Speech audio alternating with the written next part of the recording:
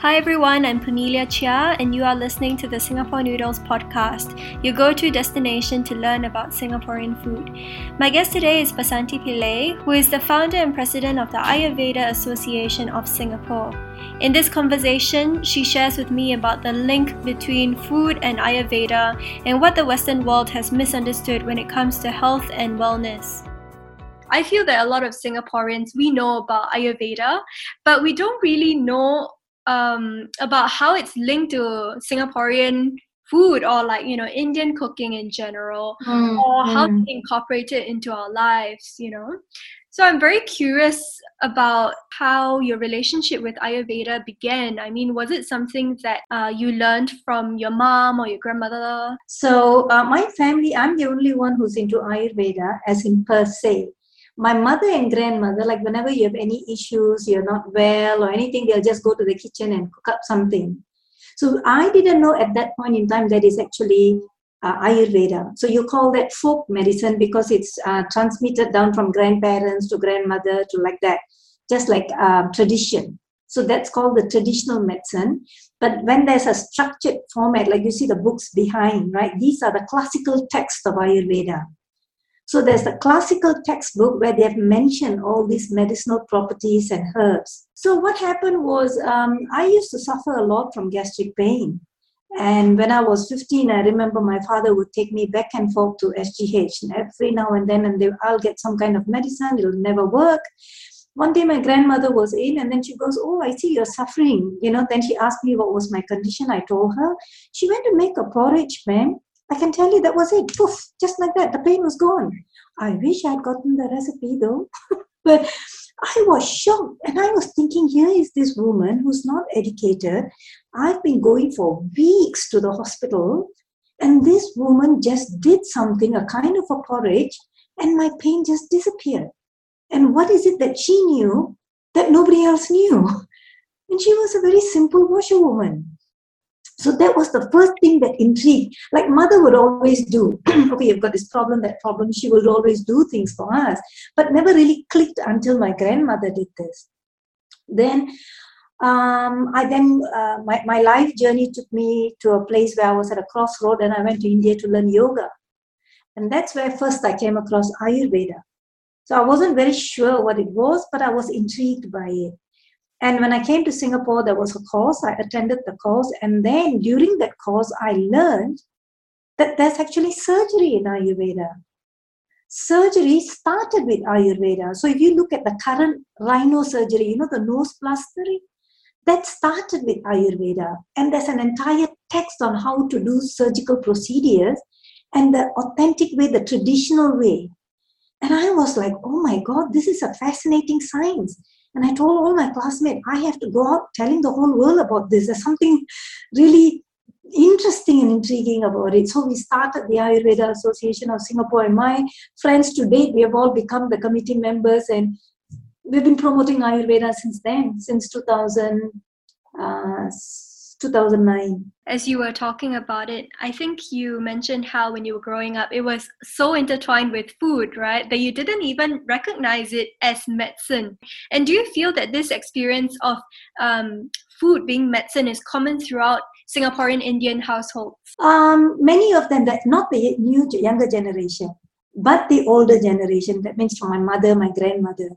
Anytime you say you have an issue, they will say, okay, fever, here, take rasam. So they will do something, a soup. And even with the Chinese, I go to Taiwan regularly to train people in Ayurveda nutrition. And I see that a lot of them, when I give talks, the elderly people who attend my talks, they seem to know the principles. It's the younger generation that's not aware. But say from my mother, my grandmother, they were aware that food is medicine. Though they never explicitly said it. But if you've got fever here, let me do something for you. You've got earache, let me do something for you. You've got that problem, let me do something for you. So it is a part and parcel of food is medicine from that. But now, I don't think people know it as much as the grandparents and parents used to do. So when I was reading online about Ayurveda, I saw that, there were some principles and philosophies that govern it. And it really reminded me of Chinese TCM, where, the body is made up of, different kinds of elements. So so how does that really translate into food? I was looking online and there were some websites that talked about Ayurvedic recipes, like Ayurvedic bone broth. So what does that mean? Is it a particular combination of ingredients? From an Ayurveda standpoint, everything in the universe is medicinal. Okay, so you either consume it or you apply it, internal or external. So many people call it Ayurvedic mainly for commercial purposes. Every food is Ayurvedic if you go by the principles of it. So just like you mentioned, TCM, in Ayurveda also we have 5 principles. You just have to understand the principle and then you apply it to your current setting. So in Ayurveda, you have the principles of we are part and parcel of cosmos. We are cosmos. Whatever is out there in the universe is in me. For example, there's space in the universe, there's space in me, like the nose socket, the space here, the gut, all these are space in my body. And there's space in the universe. So the next state is called the air. The universe has movement through air. We have movement through eyelids, the heartbeat, peristaltic movement, right? So then the next one comes what they call fire, heat. Heat transforms in the universe. In our body, heat transforms. Whatever I eat get transformed into the body tissues, right? So if I eat banana, when I go toilet, banana doesn't come out, right? It is transformed into body tissues. So that transformation capacity is what Ayurveda is focused on. So once it gets transformed, it becomes liquid in our body, like all that mucus, the water, all these are then the 4th state, we call it. And the 5th one, just like Chinese, you have the 5 states. I don't like to call it elements. I'll tell you why. And the 5th state is what you call the final, the gross. So this body, they call it earth. Like in TCM, you have metal, water, earth, those, right? We also have, so it's called space, air, fire, water, and earth. Now, the English word doesn't really explain clearly what it's meant to be, because when we use the word elements, we think of chemistry elements. And I was listening to one lecture from a Massachusetts lecturer, and he was criticizing TCM, saying that they only have 5 elements when modern science has gone up to 114. So then I realized it's not his fault, because the word element is limiting.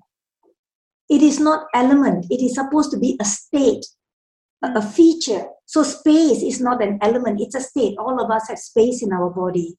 So if the space is blocked, then the nutrition doesn't go through that space. Do you understand? So if a person has constipation, then the Ayurveda physician will say, okay, the space is blocked. The bowel movement is not happening. Yeah, I think that's a clear way to understand it.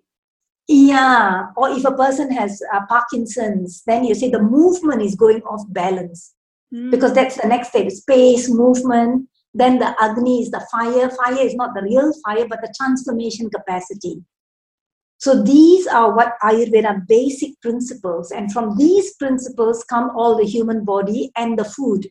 The food also has all these 5 states. Now, for the purpose of this podcast, I would call it elements, but we know it's not elements in a chemistry element, all right? Because everybody in the books, all it's written as elements. So this food also has these 5, the human body has these 5, and the universe has these 5. So what I eat must balance the 5 states, must balance with the 5 states in my body. So for example, if I have too much fire in my body, or my body constitution, you call it prakriti. If my body constitution is such that by nature I have a lot of fire, then I should not be consuming food that already has a lot of fire, like garlic, ginger. This already has fire. My body also has a lot of fire. So when I consume a lot of heaty or fiery food, then the fire in me will go up. Then I will have, say, all the fire-related problem like skin problem, heatiness, gastritis, all these are fire-related problems. So that's how food is seen in terms of Ayurveda. So it's never a one solution fits all from a Western, like the way you asked the question, the Western perspective, everybody takes this. No, Ayurveda is not like that. What works for you may not work for me. So, you talked about the differences between how you felt with, your foray into Western medicine, trying to cure yourself, and your grandma with her porridge. So what do you think is the place of Western medicine in that case? Okay. I would say, given the current situation, you need to integrate both. Ayurveda looks at the cause of the disease. And Ayurveda says there are 6 stages of disease. The first 4 stages, the Vata, Pitta, Kapha, which is invisible, you can't see it. It's more, I don't like to use the word energy or force, but it is invisible, existing within us, just like yin and yang. Yeah. It exists, you can't see it with a microscope or an X-ray, but you know it exists.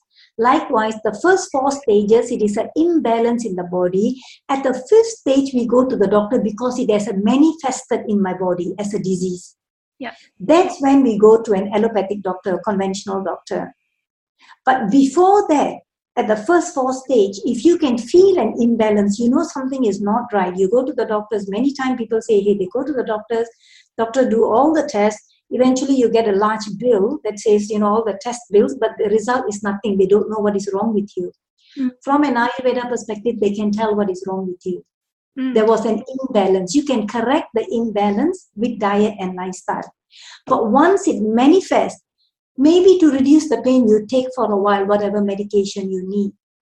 But go to the root cause of the problem to solve that problem permanently. Do you understand? So if somebody meets with an accident, you of course have to go to a Western doctor. If you have throbbing headache, you cannot bear the pain, yes, go take the Panadol. But ask yourself, why are you getting this headache? Is this headache something that's recurrent? If it's recurrent, then there's a cause for it. Ayurveda says go to the root cause, manage the root cause, solve it, the headache will not happen.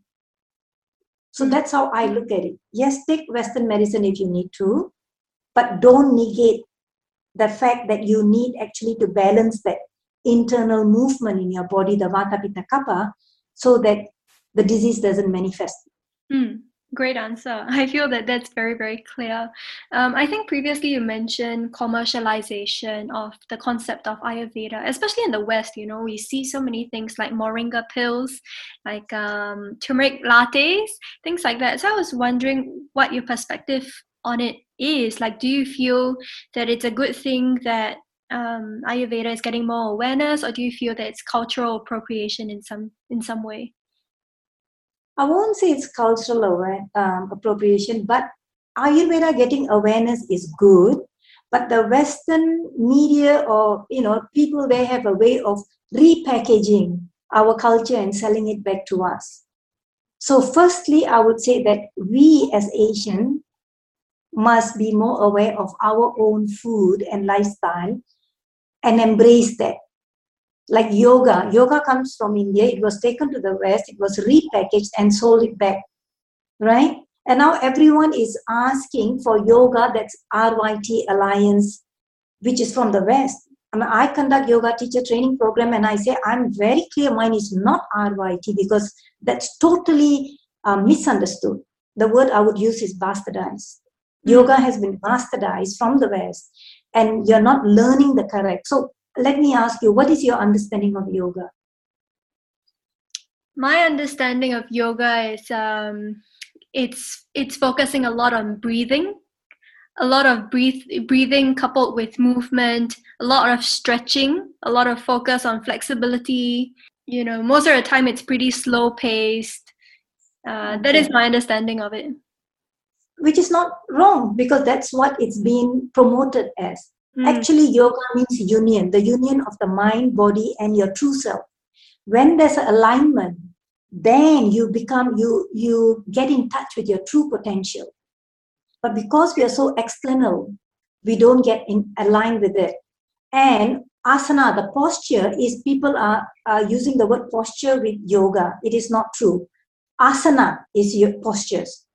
and using the posture as a tool to manage the mind. So when you say breathing, the focus is all about the mind. Yoga is all about managing the mind, mastering the mind. But you're using the posture to master the mind. You're using breath to master the mind. You're using concentration to master the mind. So that is what yoga is about. The same thing is now happening to Ayurveda. It's becoming a reductionist approach. See, yoga has an 8-step. The whole process of yoga is to achieve that union, the alignment of mind, body, and the true self. People call it soul in the West. It's not soul. Because soul needs a mate. I'm looking for my soul mate. In Ayurveda, the soul doesn't need a mate. Soul is very happy being by itself. So that's why I don't like, you can say consciousness, all right, your true self. So they have totally now brought Ayurveda, yoga as only posture, like you say, like what you have explained. Ayurveda is not that. Now Ayurveda is all taking the reduction, is just taking small, latte, turmeric, pills. It's not that. Even Ayurveda say, food is medicine, medicine is food. When I take turmeric on a regular basis, it will cause more damage to my body than something good.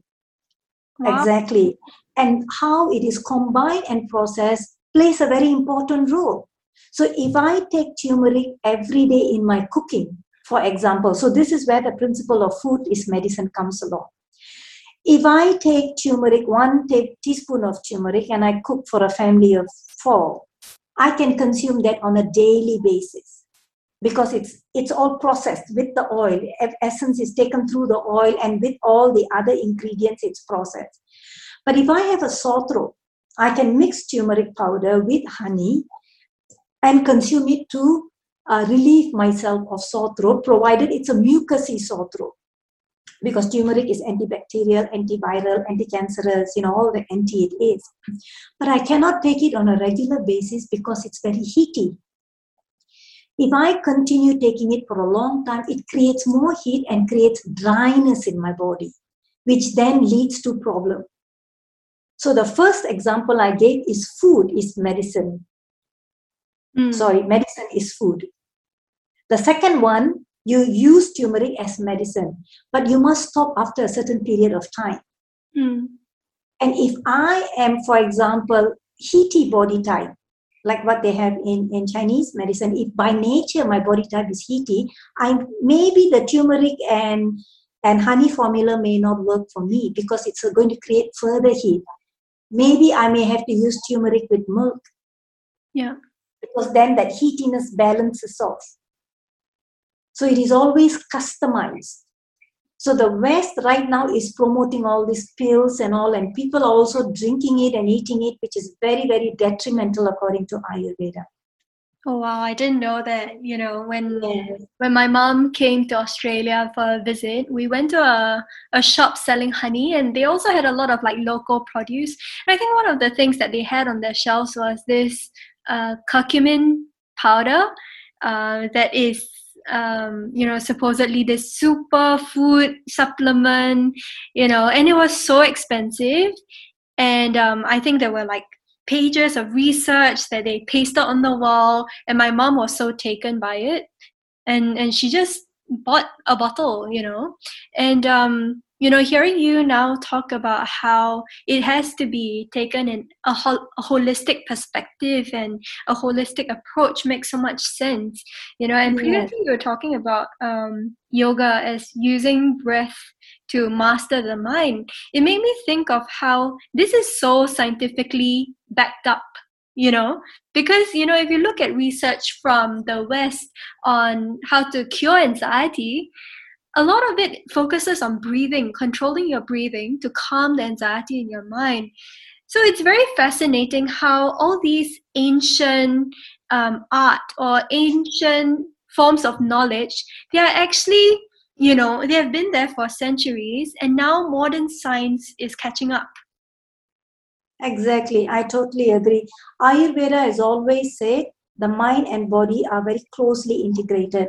I would love to know more about thali, because thali is such a big part of Indian cooking. And I know that it's a very, very traditional meal for many Indian families in Singapore. And I know that it has its roots in Ayurveda. So can you tell me more about that? Sure. So Ayurveda talks about 6 tastes. All of us should have. TCM has 5 tastes. The 6 tastes is sweet, sour, salty, bitter, pungent, astringent. Mm-hmm. And in this order, sweet, sour, salty, bitter, pungent, astringent, it's from anabolic to catabolic, Mm-hmm. from nourishing to cleansing. So you need all these 6 tastes in your food. So sweet is nourishing for the tissues. It builds the tissue. It's strengthening. And when we say sweet, we don't mean dessert. Carbohydrate is sweet. Rice is sweet. Lentils is sweet. So they have sweet categories. Potato is sweet, right? So these are sweet. So thali has all these separate items. And if you look at the thali, it encompasses all the 6 tastes. So because of these 6 days, the tissues, the tissues, we call them dhatus, are built, are nourished. All the waste are actually removed from the body, right? So you have your anabolic and your catabolic, your nourishing and your cleansing happening at the same time with the 6 days. And the thali comes from that principle of 6 days, making sure that you have all 6 days when you're eating a meal. Oh, that's fascinating. And also, the thali is traditionally served on brass. Is that right? Yeah. So they have different utensils from gold right up to mud pot, earthen pot. Yeah. Gold is supposed to be the highest, right? Many people, again, this is the wrong concept. Gold is the highest because when you cook in gold utensil, you get all the properties like iron. When you cook in iron, you're getting the iron. You don't need to take iron pills. You get the iron from the cooking, which then gives you enough iron for your body without constipating you, right? So likewise, gold utensil is the highest because it is nourishing for the body and it's good for the brains. And that's why when you look at all the god pictures, so to speak, of the Indian gods, they have the gold hat, not hat, right? It's a gold crown. Yeah. Showing that gold is good for the brains. So now you see gold is, people add gold or to the food. Actually, it's nourishing for the brain. But you must process it carefully. Ayurveda has methods of processing. Is that why a lot of Indian sweets have gold leaf on them? Yes, it's nourishing for the brain, but again, it's processed. Now, if you're taking unprocessed one, it'll be lethal for the body. So this principle of gold being the top is meant for the body. That's why they wear gold chain, because it's going direct to your blood vessels. The essence is going to the blood vessel, not to take a gold bar and put it in your safe box. It does nothing for you. Oh my God. Right? Putting the gold bar in the safe box, maybe monetarily wise. That's why gold was considered a very precious gem, because it's for the health. Not to put in the safe box and say, I've got 20 golds in there, therefore I'm rich. You're rich monetary wise, but health wise, you're not rich. That's so interesting because, I mean, this is the first time I've ever heard of this. I know in Chinese culture, it's very similar with jade, you know. My mom would wear jade and she would pass me a piece of jade, you know, when I got married. And she told me, you know, as you wear it, your body force will fuse with the jade. So it's very, very similar in concept. It's fascinating. It is. Even the Chinese, we look at the history of China, they used to get the silver pot. They will cook, they will put water in the silver pot. And one of my friends went to China and got a pure silver kettle. I tell you, Pamelia, when she poured water in that kettle, you keep it for a few hours and you drink, it tastes so different. So water that is boiled in gold, milk that is boiled in gold vessel versus silver versus brass, they have this gradation. Right? And when you boil something, when you cook in an earthen pot, you get all your natural minerals. So Ayurveda's main food is like carbohydrate, protein, and all you get from the food, the minerals you get from the utensils that you cook. So there's that balanced meal there already. You don't need to go to get separate supplements. Yeah, and now in Singaporean households, do many Indians still cook with these traditional cookware or like serve their food on traditional plates and crockery? No, they don't. They've all gone into glass. Oh, yeah. Yeah.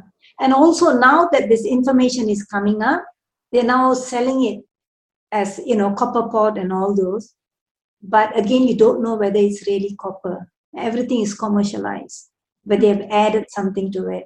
And people again take it out of context. The copper pot, Ayurveda, there's a lot of company that's done research in it. If you drink water kept in a copper pot for 16 hours, that one reduces bacteria in your body, cleanses, removes bacteria. That's scientifically proven. Copper removes all this.